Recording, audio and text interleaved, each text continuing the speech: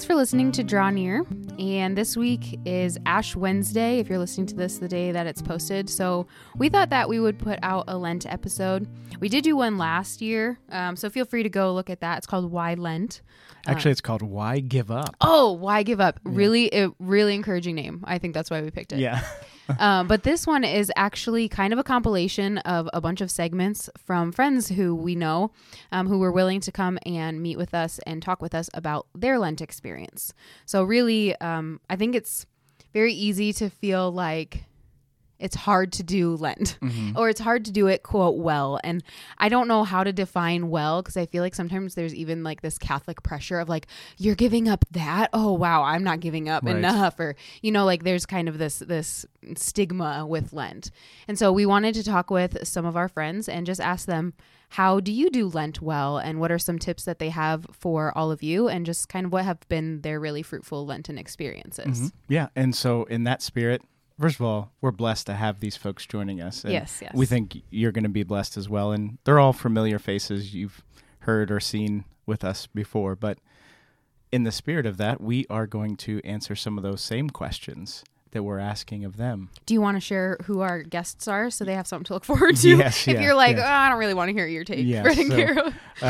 Matthew Leonard, you might recognize. We've had him on 2 or 3 times. Yeah. A good friend of ours. Yeah. Sonia Corbett, yeah. who another good friend of ours who's been a constant encourager. We're blessed to have her. Yeah. And Taylor Schroll from Forte Catholic. Anyone that listens to Catholic podcasts is likely familiar with Taylor. Taylor was a classmate of mine, and so we've known him for about 10 years. So we're just... I think I've known him for maybe 6, but... that sounds about we're right. buds. So. Yeah, so we're blessed to have him as well. And just hopefully he doesn't listen to this, so we don't want him to get a big head. Yeah. But don't listen to the episode that you are on. Right. Like, okay. It's probably too late. But okay. So we're going to start each segment is really only going to be about 10 or 15 minutes for each person. So it's not really going super in depth, but you get the wisdom of many people. So we wanted to start by answering the questions that we are asking our guests as well. So really, you know, how do you do Lent well? Maybe what are some things that you try and do, or you try and give up, or like the mentality that you go into Lent with, and then sharing some of those impactful Lenten moments in your life. So Fred, what advice would you give? Like, how do you do Lent well? Well, I think first, and perhaps some of our guests will share the same ideas, nobody does Lent well. Yeah. Like if you think, oh, I'm really good at Lent, you're not. Like ask your angel to humiliate you interiorly. Yes, which Kara did. Oh, I'll talk about it. She can speak to that maybe. But if you think you're good at it, then you probably aren't. I also think I try not to, whatever I give up, I try to also add something good. Yep. Like you got to do both. Yep. But I also don't make a habit of advertising what I'm giving up.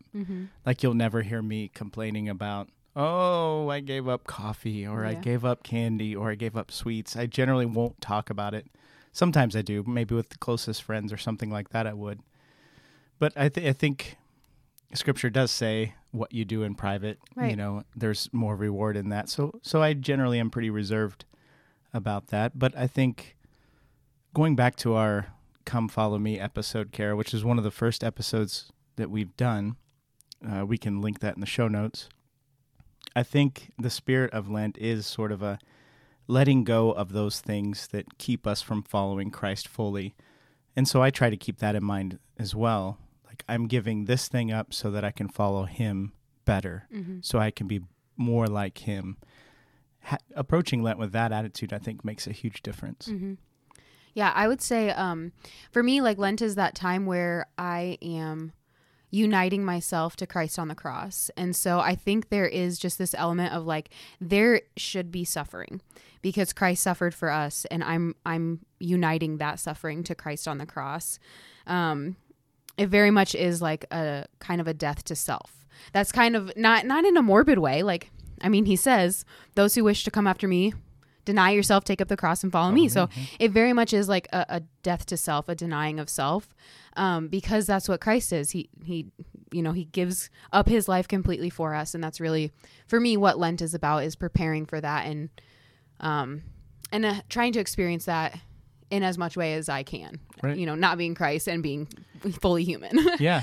But that's the goal, Kara. Like, the only way to become better versions of ourselves is to become more like Christ. Is to become Christ. Yes. Yeah. Like the best version of ourselves. I think we've probably done a rant about that, like that Probably, phrase. yeah. But the best version of yourself is not yourself. It's Christ. And that's Right. who we're supposed to be. Yeah. And John the Baptist, he must increase, I must decrease. Right. And that's really what, to live the Christian faith well, is to be better Christ in the world. Just like St. Patrick said, Christ in the eye of everyone who sees me, Christ in the ear of everyone that hears me, Christ in the mind of everyone who thinks about me. That is what we're after. Right. And Lent helps us to do that. Yeah. I'm kind of the same as you too. Like it wasn't always like this. I think for me, like growing up, I didn't really have formation about liturgical seasons.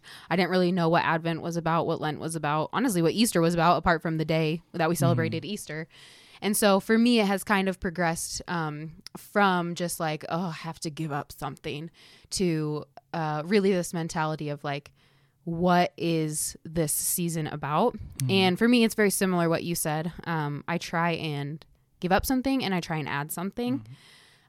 So one of the things I just made it like a passing joke about it, but one of the things that I did one Lent, which I think was so fruitful for me, and I heard it from somebody else. I forget who I heard it from, but I stole it from them. Sorry, I can't give you credit. Whoever it is, you let me know. But basically, it's throughout all of Lent, pray to your guardian angel to humiliate you interiorly. And I honestly did not really like fully grasp what that meant. I just thought like, oh, I really want to grow closer to my guardian angel.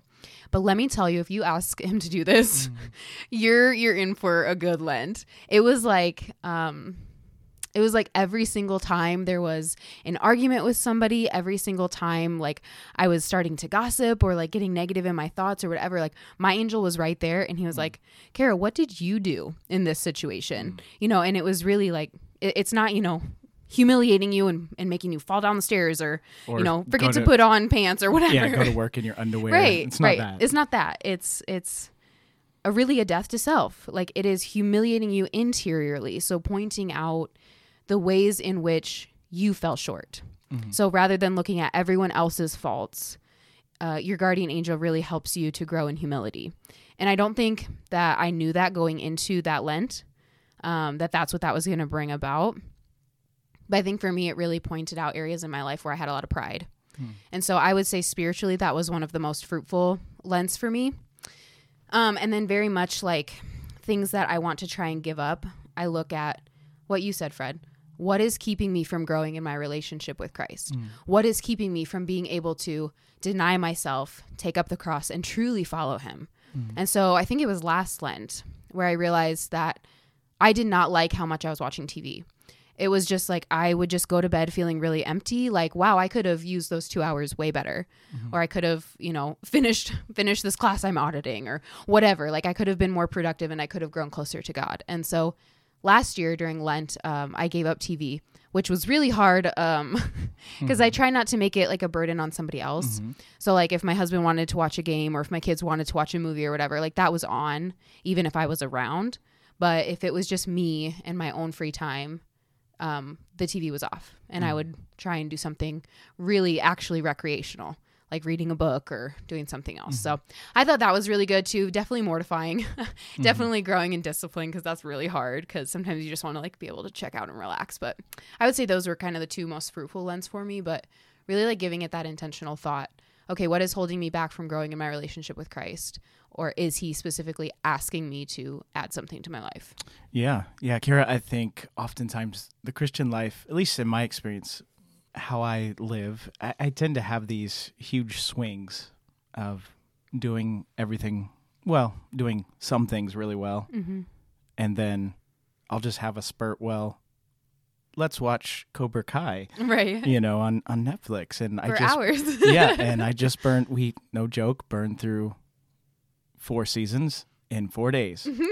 That's not healthy. But it hooks you in.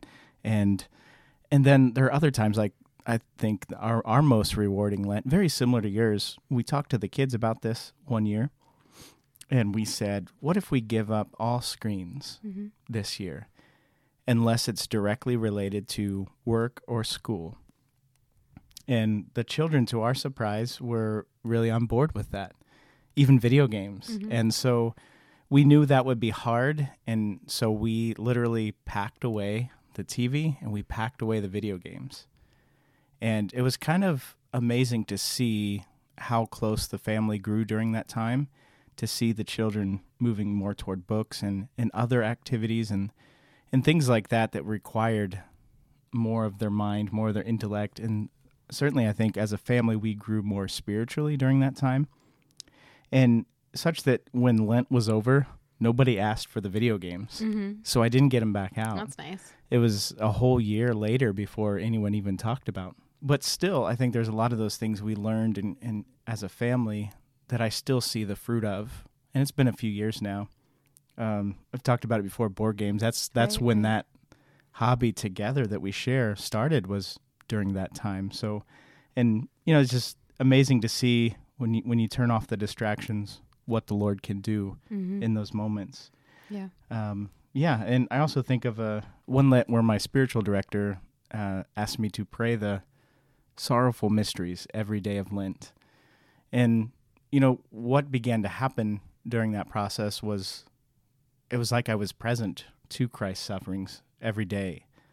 And at times I would see other people present in the story as well, like people that I was praying for, seeing them standing at the pillar as Christ is bearing their sin in the scourging and things like that. So the fruit I saw of that was an intensification or a more directly fruitful prayer for people. Mm-hmm. And so that, I think that was something that was really helpful to me as well. Yeah. Yeah, that's awesome. So we're going to go ahead and jump into our segments. I'm really excited for these guests, but I do want to say this, that nothing about this episode is meant to make people feel like, wow, I do Lent really bad. Mm-hmm. It's actually the opposite. It's to help you feel really encouraged and empowered to know, what's a good mentality to go into Lent with. How can I really discern what to give up, or what is God asking me to add into my life? Even if it is something, that is so simple, like cutting out pop. Maybe you're addicted to pop. Mm-hmm. Maybe that addiction is keeping you from growing closer to God. So nobody asks you to share what you're giving up, and nobody's going to judge what it is. If it seems simple to someone else, maybe it's exactly what God is asking you to give up in your life. So we just want to encourage you to come into this episode with an open heart and open mind, and really ask God, what do you want me to get from Lent? Well, thank you, everybody, for joining for this segment. We are excited about this guest we have. You've heard her on our podcast before. One of our most popular episodes was actually with her. If you might remember, God's Ways Are Desert Ways, somebody that's been a huge encourager to us. We love her Bible studies. We love her message, which is right on our website, Jesus Loves You to Death, Let Him. I just think that's so awesome. Mm. And we are, of course, talking about Sonia Corbett. Welcome, Sonia. Hey there. Thanks for having me. Truly blessed to have you again. Yeah, absolutely. So in that episode, God's Ways Are Desert Ways, we talk about Sonia's book, Just Rest. So I'm actually tomorrow starting to do a book study on it. I've read through it already, but starting to do a book study with some of my young adult girlfriends. So I'm actually really excited about that. That's awesome. Awesome.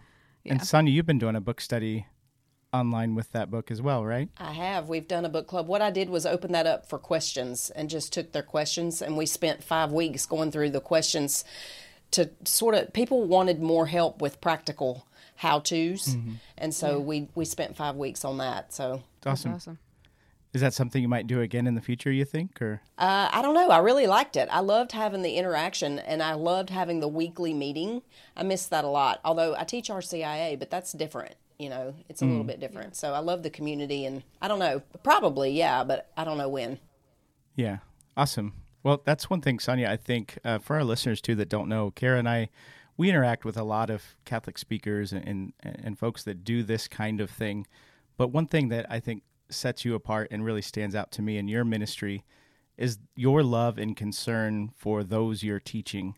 And reaching through your ministry comes out in everything you do. Thank you for that. Yeah, and I just really appreciate you taking the time to spend more time with folks, walking them through that book, because that mm-hmm. was a book that had a profound effect on Kara and I when we needed it too. Yeah. So, amen. So very much appreciate that.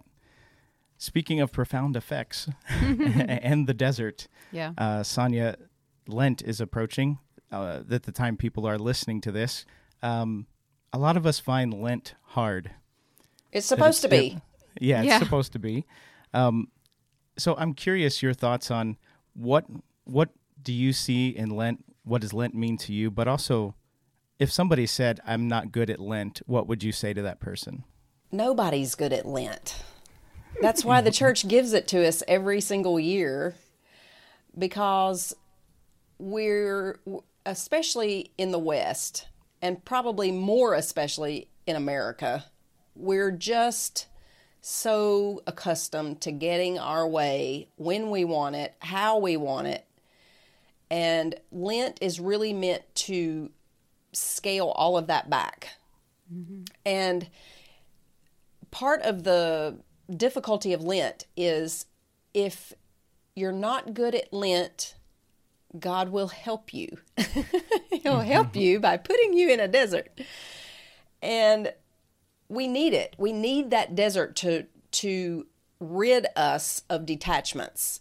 And so the more rigorous we can make our Lent, the better off we'll be in our lives, because what we don't want to do is almost force God's hand, because he cares so much about our souls and he wants us in heaven with him. He wants us in union with him now before we even get to heaven.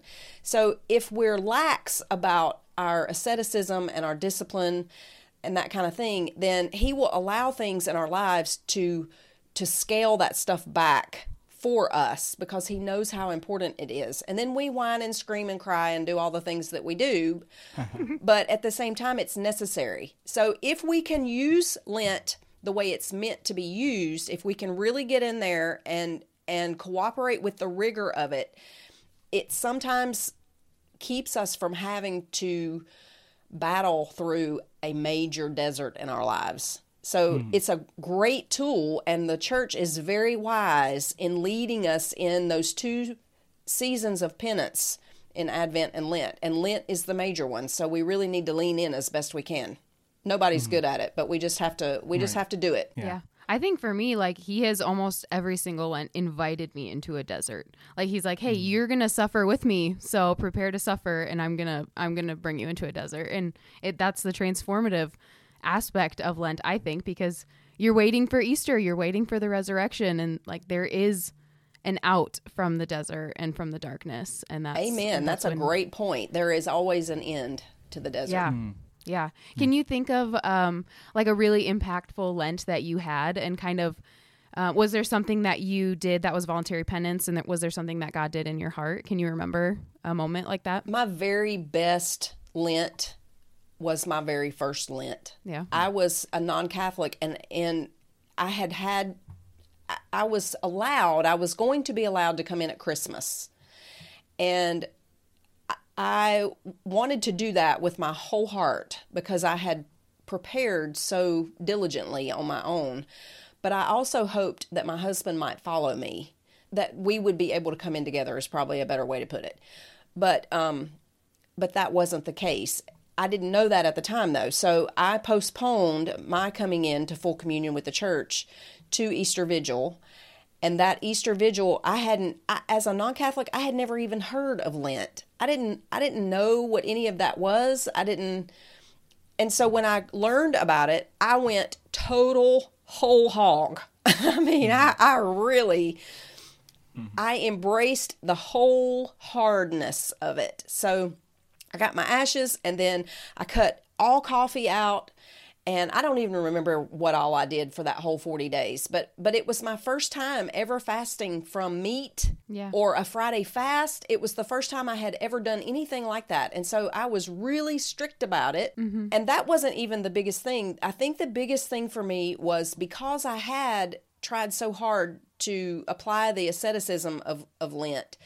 By the time I got to Holy Week, I wanted to do every single thing for the whole week. So we did the Palm Sunday, and then I was really into my daily disciplines in prayer. And then Spy Wednesday, and then the Chrism Mass, and the washing of feet on Thursday, and then you go to we had Stations of the Cross on Friday, and the church was empty, and it was just every single day. I was at the church every day for every single Mass, and by the time I just remember, especially on that Friday, thinking, "Oh my gosh, he is dead. Mm-hmm. He's dead," and the tabernacle was hanging open, and the crucifix was covered, and here we were supposed to be praying the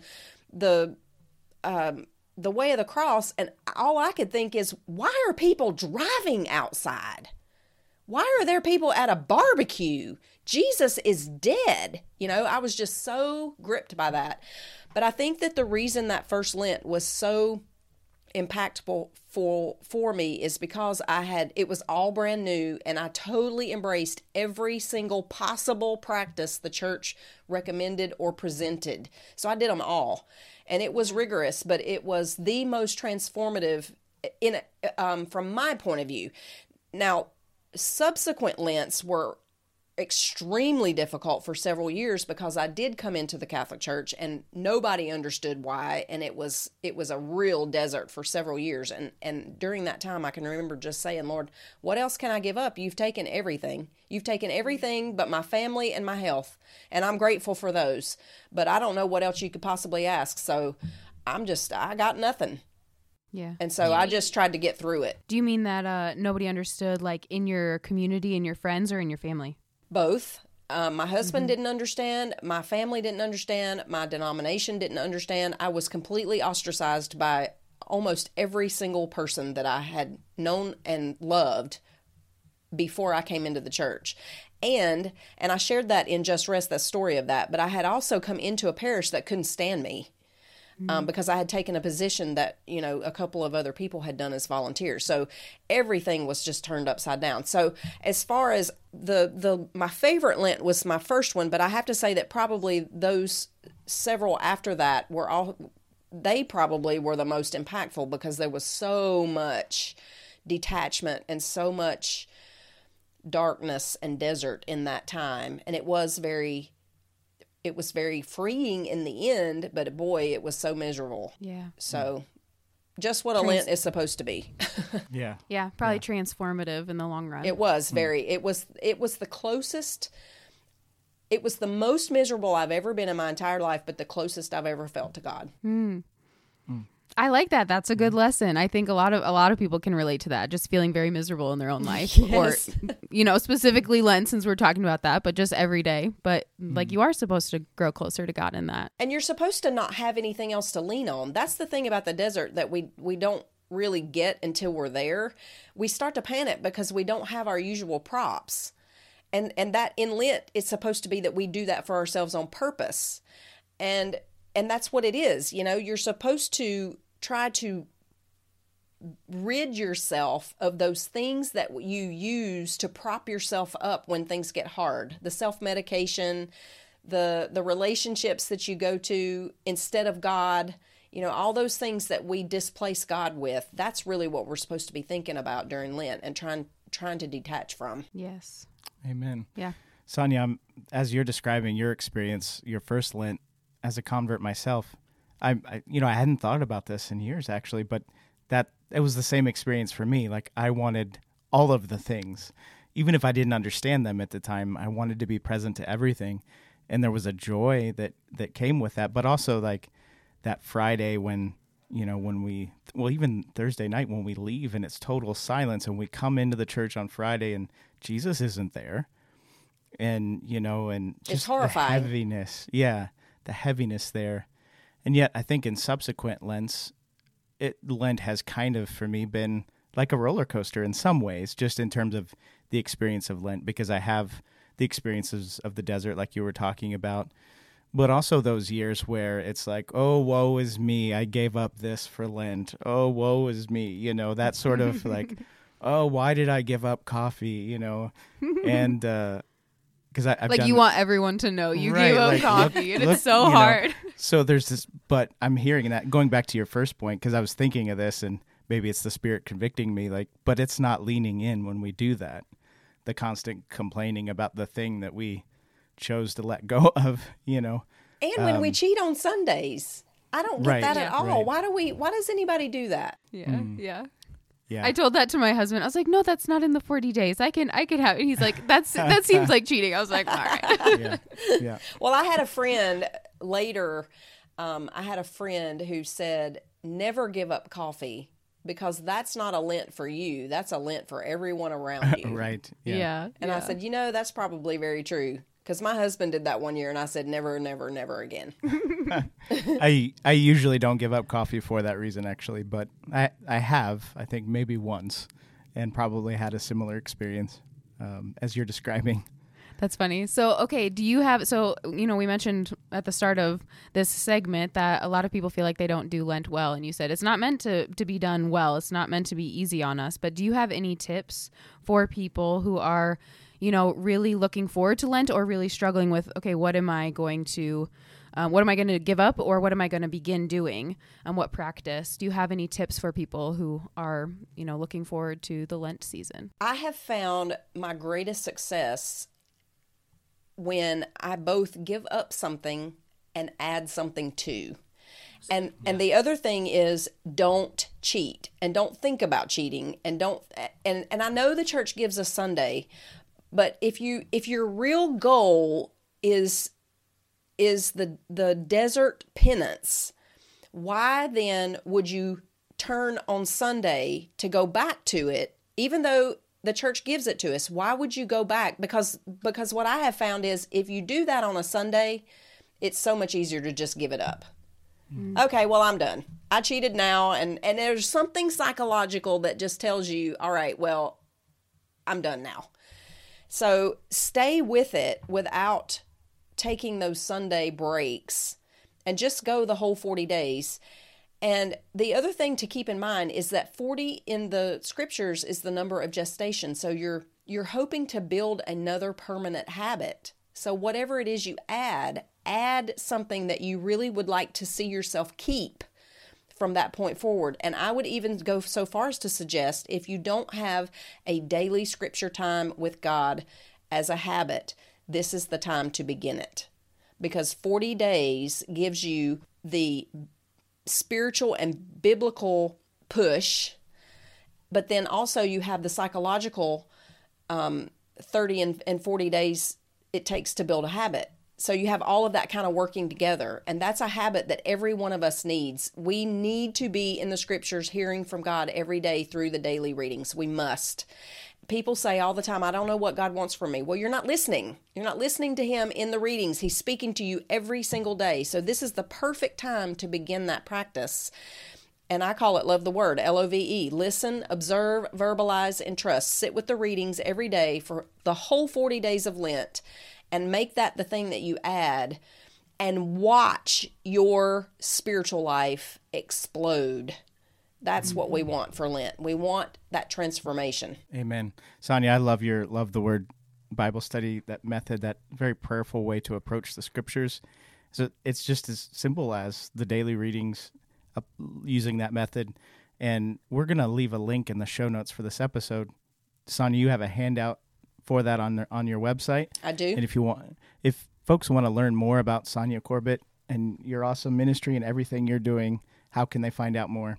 They can find me at BibleStudyEvangelista.com or just search my name, Sonia Corbett. Awesome. Thank you so much, Sonia, for joining us today. Love it. I appreciate you having me. All right. Well, once again, we have a guest joining us for another segment talking about Lent, and that's our good friend Taylor Schroll, host of the Forte Catholic podcast, Catholic speaker, as I said, a good friend of ours. First time we've had you on Draw Near, but anybody We've done other stuff, just not Yes, yeah. Anyone that's familiar with Catholic podcasts probably is familiar with you, or they've listened to a podcast that you've edited. So welcome, Taylor. Yeah, I am a ninja. Sometimes I'm behind the scenes. People are like, I hate Taylor. I'm like, well, you listen to podcasts I produce every week. So. Yeah, there's no escaping Even it. if it's not your podcast. Right, exactly. Yeah. I've known you about 10 years now. It's hard to believe. And I've tried to escape, and I can't. So I know. You're just everywhere. I love how you're like, hey, draw near, but stay about 1,500 miles away for this. Right, yeah. Yeah. We're going to draw near from a distance. Right. Yeah. I've known you for, what, like 6 years? Yeah. When you had a different last name and less family members. Yeah, I know. We always joke that like you were there for all of the big moments. You weren't, but like you found out about all of the big moments. I'm a staple in your life, Kara. Yeah. You were there for it all. Yeah, that's so funny. Yeah. Well, Taylor, not everybody's good at Lent. Would you say that's true? 100%. Yes. So sometimes I was thinking about this. I don't think we mentioned this on any previous segments, Kara, but sometimes it's almost like a what did you give up one-upmanship that kind of happens with Lent. And I don't know, Taylor, what are your thoughts on some of that discussion and how we go into Lent with the right attitude? Yeah, one of the biggest things that, because of that one-upmanship, there have been times where, like, I'm not as, like, strict about it now, but there was, like, a 5-6 year span that I told no one what I was doing. Yeah. Just because I didn't want to do the one-upmanship. The good news is I'm not doing anything crazy like I was back in the day, so it's not like, now it's not a pride thing, because I'm like, hey, what are you giving up? I don't know. You won't one-up them. Right, yeah. I'm just going to, like, try to restart my prayer life. It's been rough 2 years, So, 2 years ago for Lent, the joke was, that was right at the beginning of when all of our lives changed. And I said, for this year for Lent, I'm giving up. Nice. That was it. Yeah. And then the next year, things were still kind of crazy. And I was like, I think I'm just going to, like, do what I'm supposed to, all the time. Right. It was just an excuse to do it. I was like, I think I'm going to, like, do my morning offering and pray the Angelus and do my night prayer and try to pray for a few minutes a day, which, like, isn't, nothing to brag about. It's just like, hey, these are things that I did for years every day in non-Lenten times. I should do those again. Right. Yeah. Yeah. No, I get that. I'm with you on a couple years ago, the 2020 Lent felt like the longest Lent because, like, we didn't have Mass. We didn't have Easter Mass. It was all online here and just felt like the longest Lent. And I think we've talked about it before on our podcast, but I just felt away from the Lord during that time. So it was kind of, I think the following Lent was kind of a needing to get back to the basics just after all that time. How would you advise people then who are coming into it like, okay, I have no idea what to give up. They don't care about one-upping. They don't care about, any of that kind of stuff. They're just like, where do I even start? Yeah, I think a lot of times for me, one of the things that I've realized about Lent, especially over the last 2 years, is a lot of people struggle with guilt of like, oh, I'm going to give up chocolate and a week later you eat chocolate, or I'm going to give up X, Y, and Z. Like one year I limited like my phone time or whatever, like with the iPhone, like say, shut me off after an hour or whatever. Mm-hmm. And then, a week or two in you fail and then you just kind of give up the whole rest of the time, I think the biggest thing is like, that I've realized is like what the church prescribes is enough. Like what the church says of like, prayer, fasting, and almsgiving. We should be praying, doing daily prayers. Don't have to be anything crazy. Fasting, it's built in. We have our built-in fasting days, Ash Wednesday, Good Friday, and then like the fasting stuff on Friday. Fridays, all the other Fridays during Lent. And then giving alms. So like just giving gifts or donating your time. Mm-hmm. It's like, so all the stuff, like, everybody always asks, oh, what are you giving up? What are you giving up? What are you giving up? And, like, I think especially after the last 2 years, it's like you don't have to do anything extra on top of – I think a lot of us have been away from prayer, fasting, and almsgiving consistently for a while. Right. So just doing, like, quote-unquote the bare minimum of what the church is saying might be enough for us this year. Well, especially if we're not doing that. Like, that could be something you add – with Lent, but I know like we talked about with Sonia, it's not like, okay, we have these 40 magical days where I'm just going to do it now, but trying to actually get in the habit of building a habit or growing in a virtue. So especially if that's something we have not been doing, prayer, fasting, and almsgiving, taking Lent to be more intentional about it so it grows the habit of always doing it. So at the risk of sounding like Yoda with this question, you're going to place the emphasis more on the do than on the do not. Is that what you're saying? Yeah, there's no try. Exactly. Exactly. Yeah. Can you share what has been a most fruitful Lent for you? Whether it's, what did God teach you in the moment, or, what were just things in prayer that, you grew from, or whatever it might be. But like, what was one of the most fruitful Lents for you that you can remember?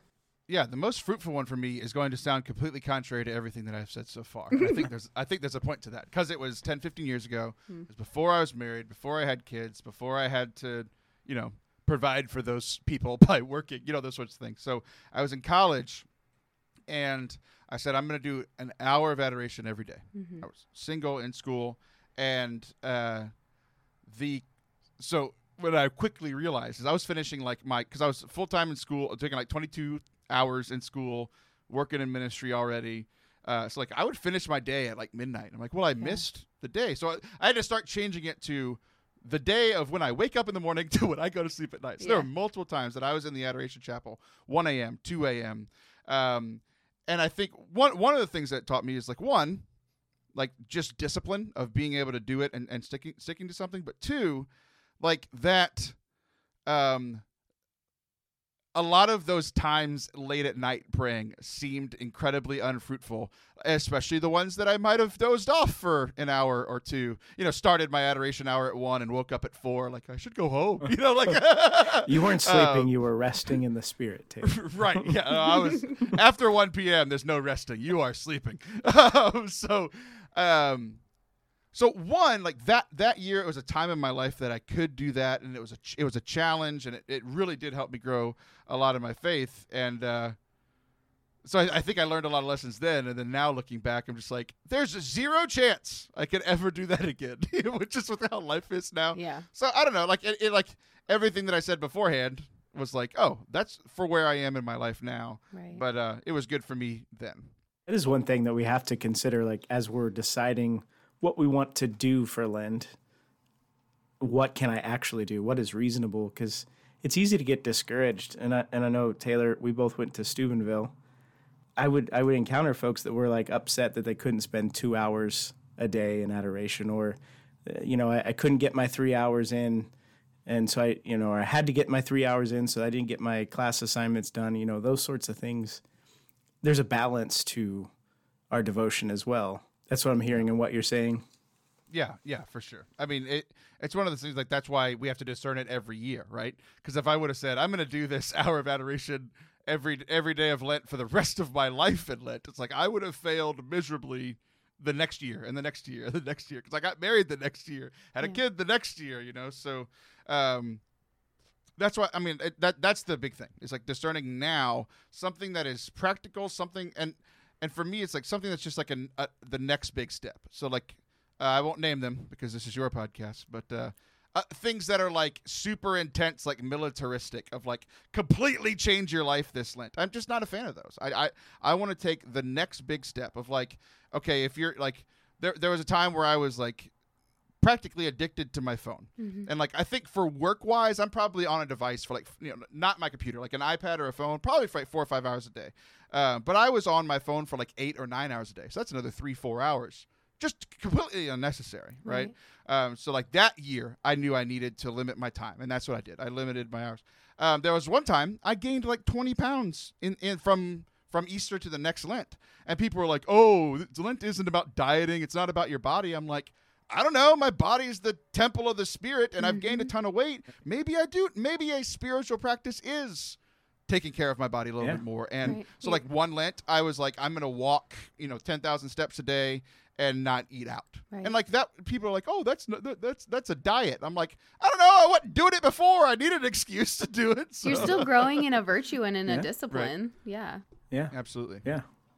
I think it's just looking at what, I like that. You're just kind of looking at, okay, what is the next step? Especially if the goal is I'm supposed to grow closer to Christ. And so, if I'm already doing something, let's say I pray a rosary every day, but my rosary is dead. I'm not meditating. I'm just throwing it on and listening. It's okay, what's a next practical step? Even if I'm doing it all the time, it's okay, maybe sit down and be more intentional with it and actually pray with it or something. So, or pray a scriptural rosary. Yeah. Right. Exactly. Yeah. I like that. So I think one thing, I'm curious, Taylor, what are some tips you might have for somebody who is really wanting to know how to spiritually and prayerfully prepare themselves for what God is wanting to give them during Lent? Because I think it's important to note too, I think Sonia mentioned this actually, that 40 is the number of gestation. So like, I just think of that in pregnancy, like you're growing something, you're preparing for a time of, birth. So the 40 years of Lent, or the 40 days of Lent are a time where like God is actually trying to grow something and preparing you for something. So I'm just curious what tips you might have for people to prepare for that growth and be ready to actually accept like, what is God trying to give me? Yeah, I think one of the things over the last couple of years has been embracing the desert. Like Jesus didn't have a blast for 40 days. Like it was not great, he was hungry, he was hot, he was alone, lonely. Satan showed up, like not an ideal time, and like, you mentioned being pregnant. I myself have not been pregnant, but I've been around my wife when she's been pregnant with our 3. You did gain 20 pounds though, so. Yeah, I did. I gained the sympathy weight. She lost it, and I never lost it. We're on child number 6 that, and every child. So I don't know. I'm just going to call it 20 pounds per baby. That's probably an exaggeration, but it feels that way. So. My joke has been I gained the COVID-19. Right, yeah. I totally interrupted your tips, though, Taylor. So. Oh, it's okay. It's okay. Give me more time to think about it. But I think just embracing the desert and, like, things are going to be difficult. I think the thing for me is, like, there was one Lent that I was just terrible. I didn't do it. I barely did any of the prescribed stuff, like whatever. I forget what I picked that year, but, like, I just didn't do it well. Like, I just kind of failed at it. That was one of the most fruitful Holy Weeks I've ever had because I got to the point where I was just like I was trying and failing. It wasn't like I'd like completely gave, but at some point it's just like I keep trying and I'm failing, keep trying and I'm failing. And God met me in my failure and just gave me the grace of a tremendous Holy Week of like, and for me, it was like, that doesn't give any excuse to, yes, I should have been more disciplined. I should have, stuck to those things. But I think that lesson there was like, yeah, you failed and you kind of suck sometimes. But like, that's literally why I came and did the whole Good Friday thing, because you failed and you suck. Because you suck sometimes. Yeah. And just the grace of that week and being able to participate and completely dive in to Holy Week was like, man, like, I mean, obviously you don't want to try to fail. That's stupid, right? You want to try to succeed at whatever you set out to do. But just God's grace in this season is just really special. There's just something. I mean, there's a reason this is our highest feast of the year after these 40 days. Yeah, that's the thing to remember, Taylor. It's not so, and this is true with our life here on earth. It's not always so much about how we start, how we begin, but it is about how we finish. So even if you have the most difficult, away from the Lord kind of Lent, that last day, Holy Saturday, whatever it is, the Lord can do some pretty wonderful things. And it's about how we finish, where we are at the finish line. So, Taylor, if people want to learn more about you and your ministry, where do they go? How can they do that? Yeah, sure. ForteCatholic.com, FORTE Catholic. And the primary thing, we have a weekly podcast as well on wherever you find podcasts and on our YouTube channel, which is also Forte Catholic. Thank you, Taylor. Thanks. Bye. Well, once again, we're joined by a special guest. This time, our good friend Matt Leonard, Catholic author, speaker, filmmaker, founder of the Science of Sainthood, and the host of the Art of Catholic podcast. Welcome again, Matt Leonard, to Draw Near. Great to be with you guys.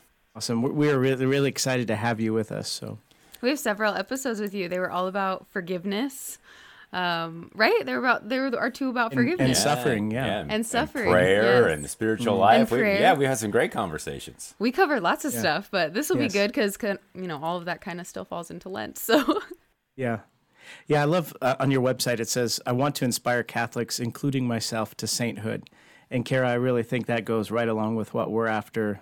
With Draw Near as well. So, with a lot of things that we do. Very much the words of Paul, follow me as I follow Christ. And that's how we get to sainthood. So that's exactly right. It's all about the imitatio Christi. That's right. Yep.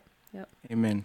So, Matt, this is Ash Wednesday, the time this is posting. Of course, it's not Ash Wednesday yet. We're still mourning the loss of the Bengals at the Super Bowl last night. I'm the day fine. We're recording this. I'm fine. I'm from Ohio, so it hurts a little bit. But I'm a Broncos fan, so I'm used to disappointment when it comes to the Super Bowl, Kara, so it's okay. Yeah, the last time you guys lost, I think it was at the hands of the Cowboys, my team, or at least one of the times anyway. We can both join in our mourning. We already know it. We're mourning as we go into Lent, and we've already been set up perfectly for by our sports teams. Setup. Yeah, that it is. So, Matt, along that lines, I'm not very good at picking a winning football team. And I also feel like I'm not good at Lent. And I know a lot of people feel that way, that I'm just not very good at Lent. What would you say to somebody that feels like that this Lent thing is too hard? I'm just not very good at it. Well, welcome to the human condition. I don't know that there's anyone who's good at Lent, because the whole point of Lent, the point of Lent is to draw closer to Christ, right? But the means by which we do it in this liturgical season is something that is difficult, and it's meant to be a little bit difficult. Because what we're asked to do by the church is to give up something good, so the world and things that we like and things that we value, which aren't bad in and of themselves, they're good things. I mean, but God said he created everything good back in the garden, right? So the beer and the bourbon and the chocolate and all those kinds of things that we give up, they're good. But we want to give them up because we're seeking something better. So we're sacrificing the temporal for the eternal. So it's hard, and we're fighting against our likes and our desires. And so if you're struggling as you move into Lent, that's it. I mean, everybody does. And so don't feel bad about it. Just realize it's meant to help us. It's like kind of like cleaning your spiritual room. I mean, no one likes to clean their room, but once you have it in order, life just seems to be a whole lot better. And that's kind of what Lent does for us. Am I crazy if I say I like to clean my room? Yeah. It relaxes me. Well, then you're perfect for Lent. You just totally shot my entire analogy. Sorry. Yeah.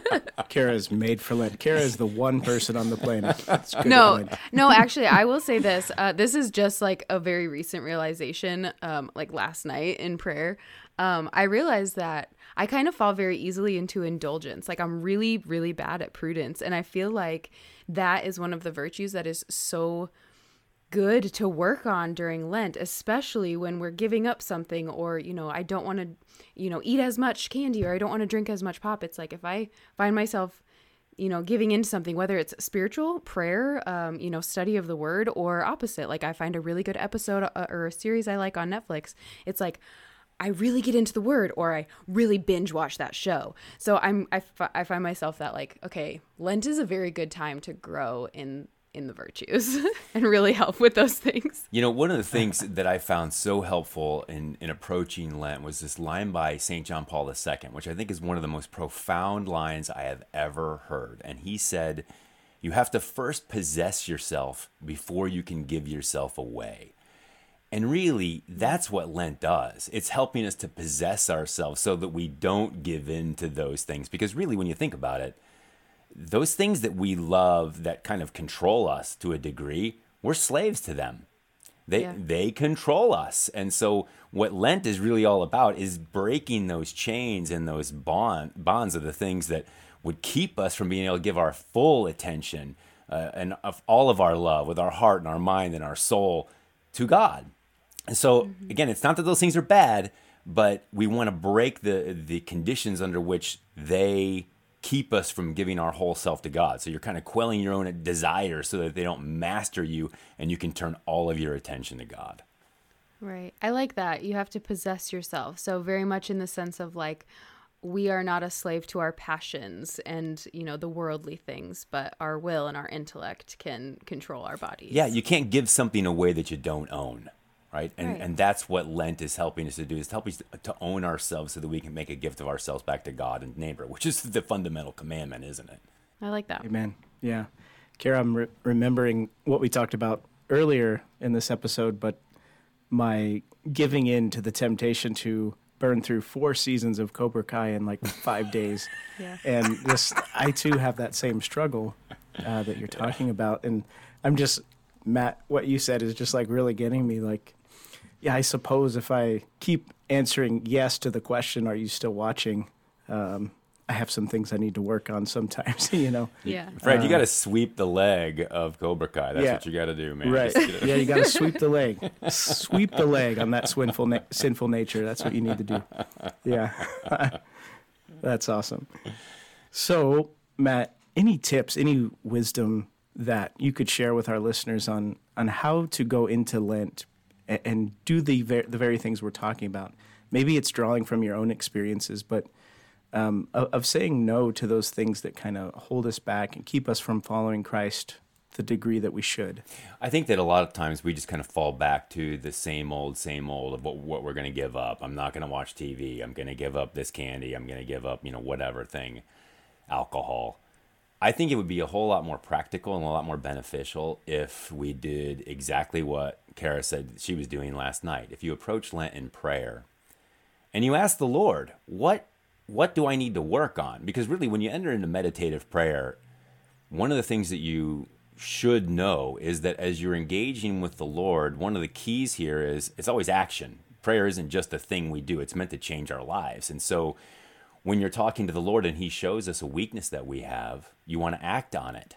And perhaps that's what we need to ask the Lord in prayer as we go into Lent. Lord, what is it that I need to do personally in order to draw nearer to you, in order to grow in my relationship with you? And let the Lord speak to you in what it is that he wants you to do. If you lack patience, maybe you need to do something with regard to that. If you lack hospitality, maybe he's wanting you to invite some people over. Don't just think within the box of the normal, I'm going to give up this candy or that alcohol. The spiritual life encompasses way more than just the physical things that we think we're in bondage to, because it takes up your whole person. And so really, I think that prayer is at the core of that. And another thing I would say is we have a tendency to bite off more than we can chew. Lots of times at the beginning of Lent, and people get frustrated because they fall on their face as they get a week into it and they've already like blown it, and you're like, oh man, I watched another season of Cobra Kai, right? And at that point in time, don't be afraid. You just get up and you brush yourself off and you start again. But maybe you need to take a hard look and say, all right, maybe am I trying to do too much? And I know I'm not trying to get people off the hook of doing difficult things in Lent. But sometimes in our zeal, we put ourselves in a position where we're just becoming miserable, and you're not really engaging the Lord. And I think that's something we need to realize going in, and maybe it saves a little bit of heartache once you get a couple of weeks into Lent. Mm-hmm. Which is where that prayer comes in. Like maybe God is going to tell you, this is what I want you to do, not these 7 other things. That's exactly So right. I like that. And that prayer, it should incite action. And I think, honestly, that's what I thought of, Fred, when we first started this. And you said, for those people who feel like they're terrible at Lent. Well, if like that's our initial reaction, then are we falling into like, well, I'm just really terrible at Lent. And then there's just this discouragement and like, woe is me. Or is it like, wow, I'm really terrible at Lent. Like, God, how are you asking me to be better? And then act on that. And I think that's kind of the key. And allow his grace to work in you. Right. To do it. I think, Matt, one thing that stood out to me as you were talking is not allowing ourselves to think that it's somehow we can make ourselves holy, as if, like by the bootstraps, I'm going to do this, I mean, there's no grace in that. That's right. And we can't be good at Lent, so to speak. We can't be good at following Christ just on our own. We need his help. We need his grace in our lives to do it. Everything is a matter of grace. I mean, your ability to blink your eyes is a matter of grace, and how much more so our ability to get rid of the things in our lives that are going to keep God's grace from actually having more of an impact on us. And it's just one of the things, too, I think lots of times we'll move into Lent. I know that I have done this in the past where you're like, I just need to endure. Like Ash Wednesday is a day of mourning. You're like, oh, I got 6 more weeks of this. I just got to make it through. Flip that around and try and look at the positive side of this, because if the goal of our life is divine union with God, and the church gives us Lent in order to help that take place, then we should be embracing Lent with both arms. And it leads, because what does it do? I mean, you see this in the way the liturgical calendar plays out. We give these things up and we die to ourselves. St. Paul says in Romans 8:17, we are co-heirs with Christ, provided we suffer with him. Why? So that we might also be glorified with him. And that's what this leads to. It's the glory and the resurrection of Easter. And if this is what we need to go through and get to that, then you know what? let's grab the bull by the horns and make Lent what it's supposed to be. That's really the way we need to approach this. Yes, absolutely. And die with him. Yes, I love that. That's Awesome. good. Good stuff. Matt, would you mind sharing like one of your best Lenten experiences where either you felt like you were growing or you felt like God kind of just rocked you and told you you needed to do something different or better? Well, a few years ago, I did exactly what I said you probably shouldn't do, is you try and bite off more than you can chew. Right. And I found myself, it was like walking through, wet concrete in loose galoshes. And I just couldn't it's like I couldn't make progress. And I just felt like I was so weighed down. And the Lord finally kind of slapped me upside the head and said, no, this isn't what I want you to do. Every one of us has a predominant fault, right? The spiritual writers will talk about this. And to this point, I wasn't dealing with my own. I'm not going to tell you what it is. My wife and kids could probably tell you right off the top of their head, but I won't tell you. But I think this is what the Lord wanted me more to deal with, and he kind of brought that to mind. And once I engaged that, as opposed to just doing all these other things that lots of other people told me that I should be doing, or, whatever, this program or that program, I was a whole lot better off, because I realized I wasn't just doing something because it was Lent. I was doing something to further my own spirituality. And that kind of transformed Lent for me, because I was working on my own particular issues, and I was able to pick up my own personal cross. Don't forget this. I mean, Jesus doesn't say we're supposed to pick up his cross. And I think a lot of people fall into this mindset that, my gosh, I'm going to be nailed to the cross during Lent, and this is going to be brutal. Now, Jesus is the one who did that. He's not asking you to take his cross. He wants you to pick up your cross. And when I kind of came to that recognition, it got rid of the drudgery, so to speak. It's still painful. Don't get me wrong. I don't like Lent on a human level.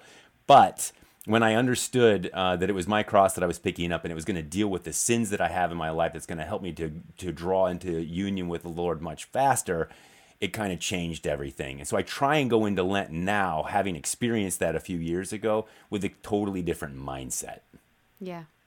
What was it like, maybe your first Lent, coming in when you were coming into the church? Because we have Fred and Sonia who are both converts. Yeah, you know what? That was a hard one. We didn't, obviously when you talk about Protestantism, you're painting with a very broad brush. Right. But I would say that probably both in Fred and my past, you didn't have Lent. At least I didn't. We would roll right up to Easter morning, and you had an Easter morning sunrise service, and then you went and saw the Easter bunny, and that was that, man. It was so easy. And you know what's interesting is it really is kind of, it typifies the whole idea of how it is that we are saved. Look at the difference between what the Catholic Church teaches and what Fred and Sonia and I were raised with. Because we were raised with the idea that all you have to do is believe and you are saved. That's it. And salvation is kind of cheap as far as that goes. Like, Jesus did everything and we don't have to do anything. And that's totally substitutionary atonement, right? But as Catholics, we believe that it's a representative sacrifice by Jesus Christ. And we participate in it. Not because it adds anything to the sacrifice of Christ, but because Christ wills that we participate in it. Because we're going to have to experience suffering in this world one way or the other. Just because of sin, which we did, not because of God. Suffering and death are in the world because of us and not because of God. But Jesus, against any rational thing, really, came and he became a man, and he experienced the consequences of suffering and death, and he made them the path to salvation. And we join ourselves to him, and this is how we move toward it. And so Lent makes complete and utter sense when you think about it in those terms, because now I'm dying to myself, I'm picking up my own cross, and I'm following Jesus to his resurrection, and this is how I am saved. And this is the Catholic mentality on all of this. But when I first entered into this and people were talking about all the things they're going to give up, I was like, man, this is really hard. It demands something of me. And I wasn't even Catholic the first Lent I experienced, because I was still in RCIA, right? I mean, that's the way most is for us. And I was on the campus of Franciscan University, and these kids are all hardcore and all the rest. And I'm looking at all the things they're giving up. And I'm like, how am I going to do this? But you engage it, you do it. I gave things up, and it was a very purging experience. It was great. Yeah. It is funny that you say that, because like we went to the same undergrad school. I won't mention it, but it's one of the buckles of the Bible belt. It's the rhinestone of the buckle of the Bible belt. Yeah, Fred. that's probably more fitting. Yeah, and obviously we both went to Franciscan, and same thing for me. My first Lent, I was in RCIA on the campus at Steubenville, and I remember seeing people walking around barefoot. Like their sacrifice for Lent was they're not going to wear shoes, know. And it's I cold. just remember thinking in the middle of winter. Yeah, Ohio. In Ohio, and I just remember thinking, wow, I don't know if I'm very good at this. This is very different. And also, if their feet smelled, your sacrifice should not be sacrificed to everyone else. Right. True. And coming from that a tradition where, suffering is you're doing something wrong. That's why you suffer. You have sin in your life, or maybe you didn't give enough offering or something like that. That was the cause of the suffering, not that God was trying to bring about something good from your suffering. So that was a very eye-opening experience for me, that first Lent. Yeah, that view that suffering is the result of punishment that we're experiencing, it really is kind of at the bedrock of how it is that we were raised. And we, as Catholics, we don't look at it that way. We are participating with our Lord that the suffering that we undergo can't be dissociated from love because of Jesus Christ. Like, suffering on its own is just suffering.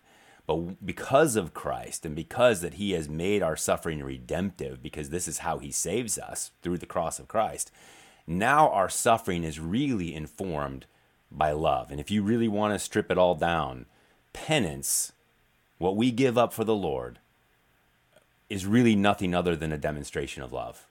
And when you look at it that way, the more love grows, the less the suffering occurs. Because the more you love someone, the more you're going to be willing to give up yourself for them.